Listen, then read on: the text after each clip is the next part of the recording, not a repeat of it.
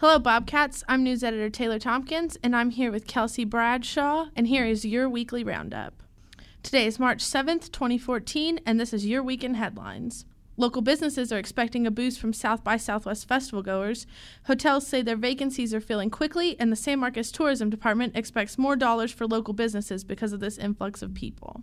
A former Texas State professor died over the weekend after being injured in an accident at an H-E-B parking lot. What police described as an elderly driver lost control of his car and hit the man and 4 to 5 other vehicles. No charges have been filed against the driver. So the Pride in Action campaign wrapped up this weekend.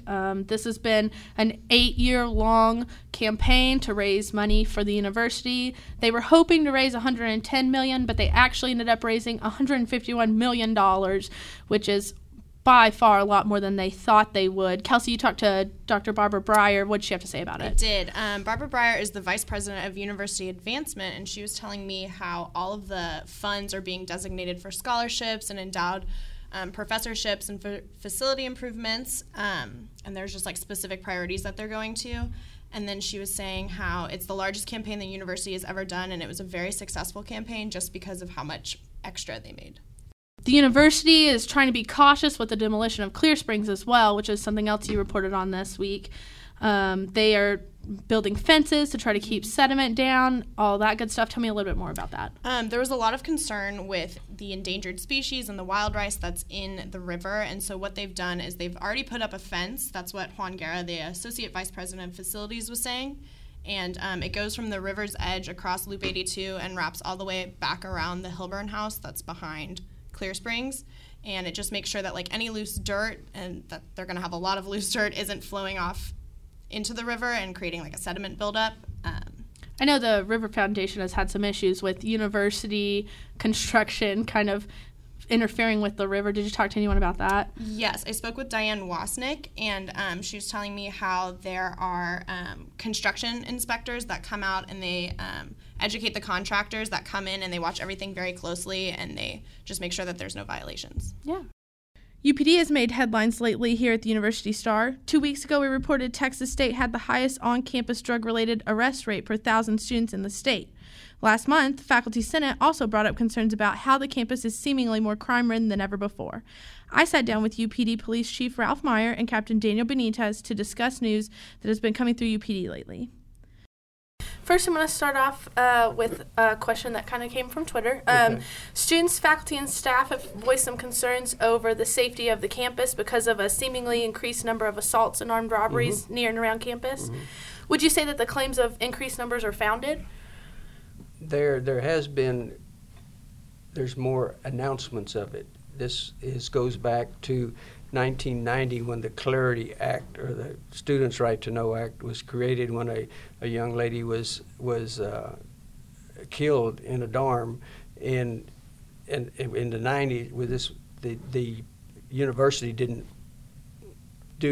have to report their crimes, and so the parents were rightfully said that this should be a federal law. And so since that time, the Department of Education, DEO, Education, has been upgrading every legislature. They've been more intense on getting the program through. And so in the past, you would just send out a timely warning. Well, now it's getting to be a critical need. And ever since 9/11, there's been a great urgency for sending out the messages. And so that's why we're getting more and more edges. We go on the side of rather sending you something than just holding back on it.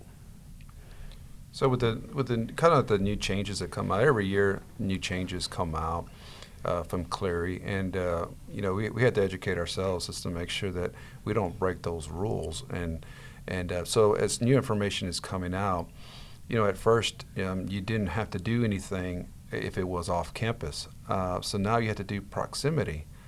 So what we do is we got to make sure as to what proximity really is, and we have to make that decision as to how close to campus do we really have to report to make sure that our students have the knowledge that, hey, a crime has occurred in this area.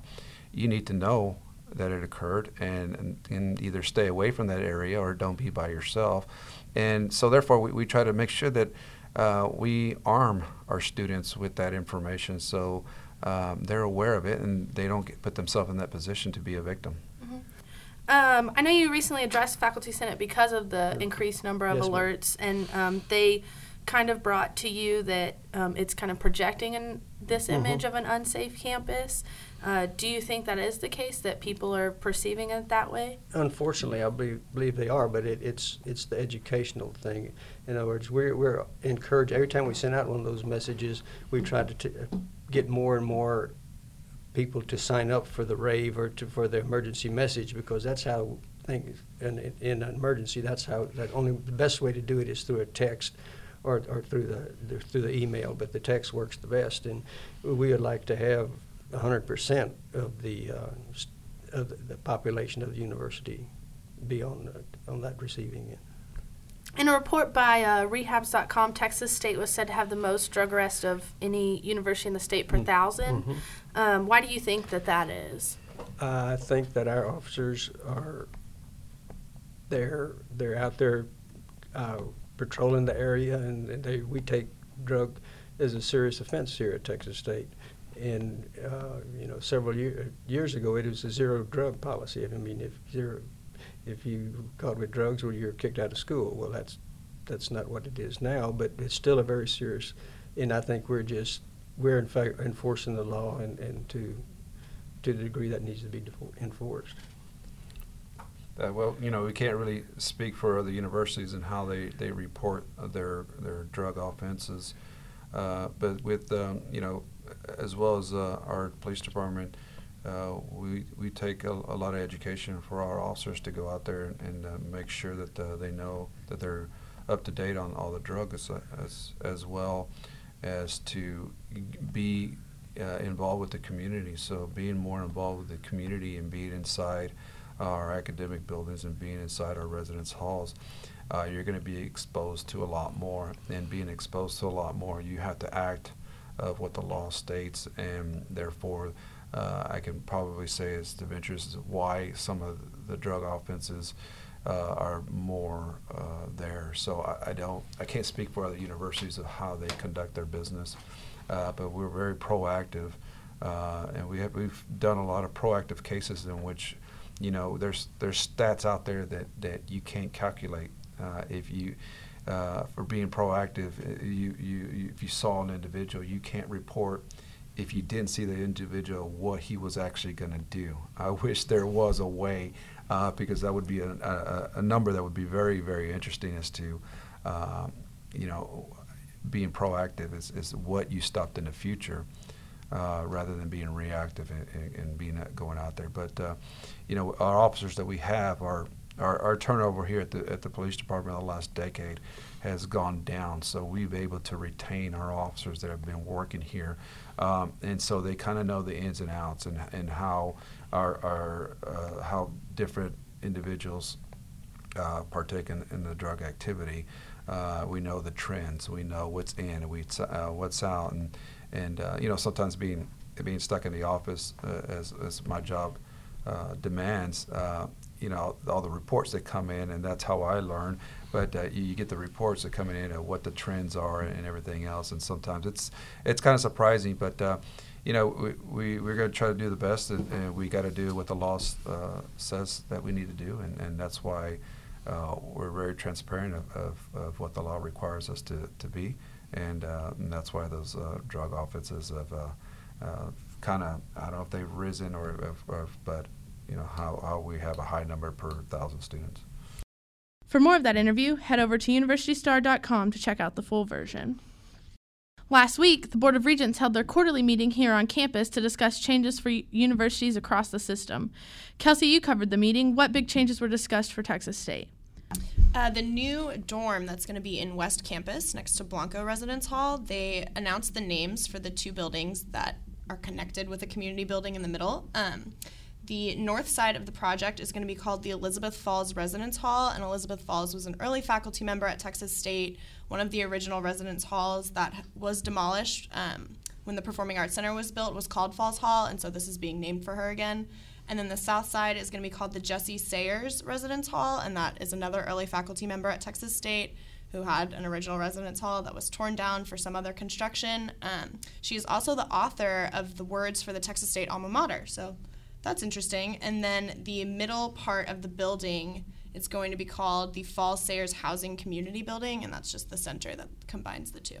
Yeah, I also heard that the undergraduate admissions center is going to be named after Richard A. Castro, who I believe is an alumni, and the Sack and Pack end zone room is going to be changed to the J. Garland Warren room. He was actually the one that started Sack and Pack in San Marcos, and then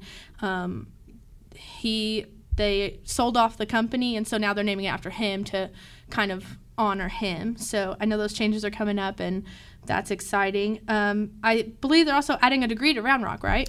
Yes, the degree already exists here at the San Marcos campus. It is the Bachelor of General Studies degree, and what it is you select from 3 different areas of study, and it's kind of like an interdisciplinary degree, and it's going to be offered on the Round Rock campus now after the Board of Regents approved it. Absolutely. And I know our provost, Eugene Bourgeois, had a lot to say about Star Park and all the research that's going on there. Can you tell me a little bit more about what he filled the Board of Regents in on? Star Park, it's located on McCarty Lane, and they shared a video with the board that talked about the companies that are currently housed at the research park and what kinds of products that they're going to be developing there. Absolutely. Thank you for joining us here on Weekly Roundup. Tune in after spring break for more of your Bobcat news.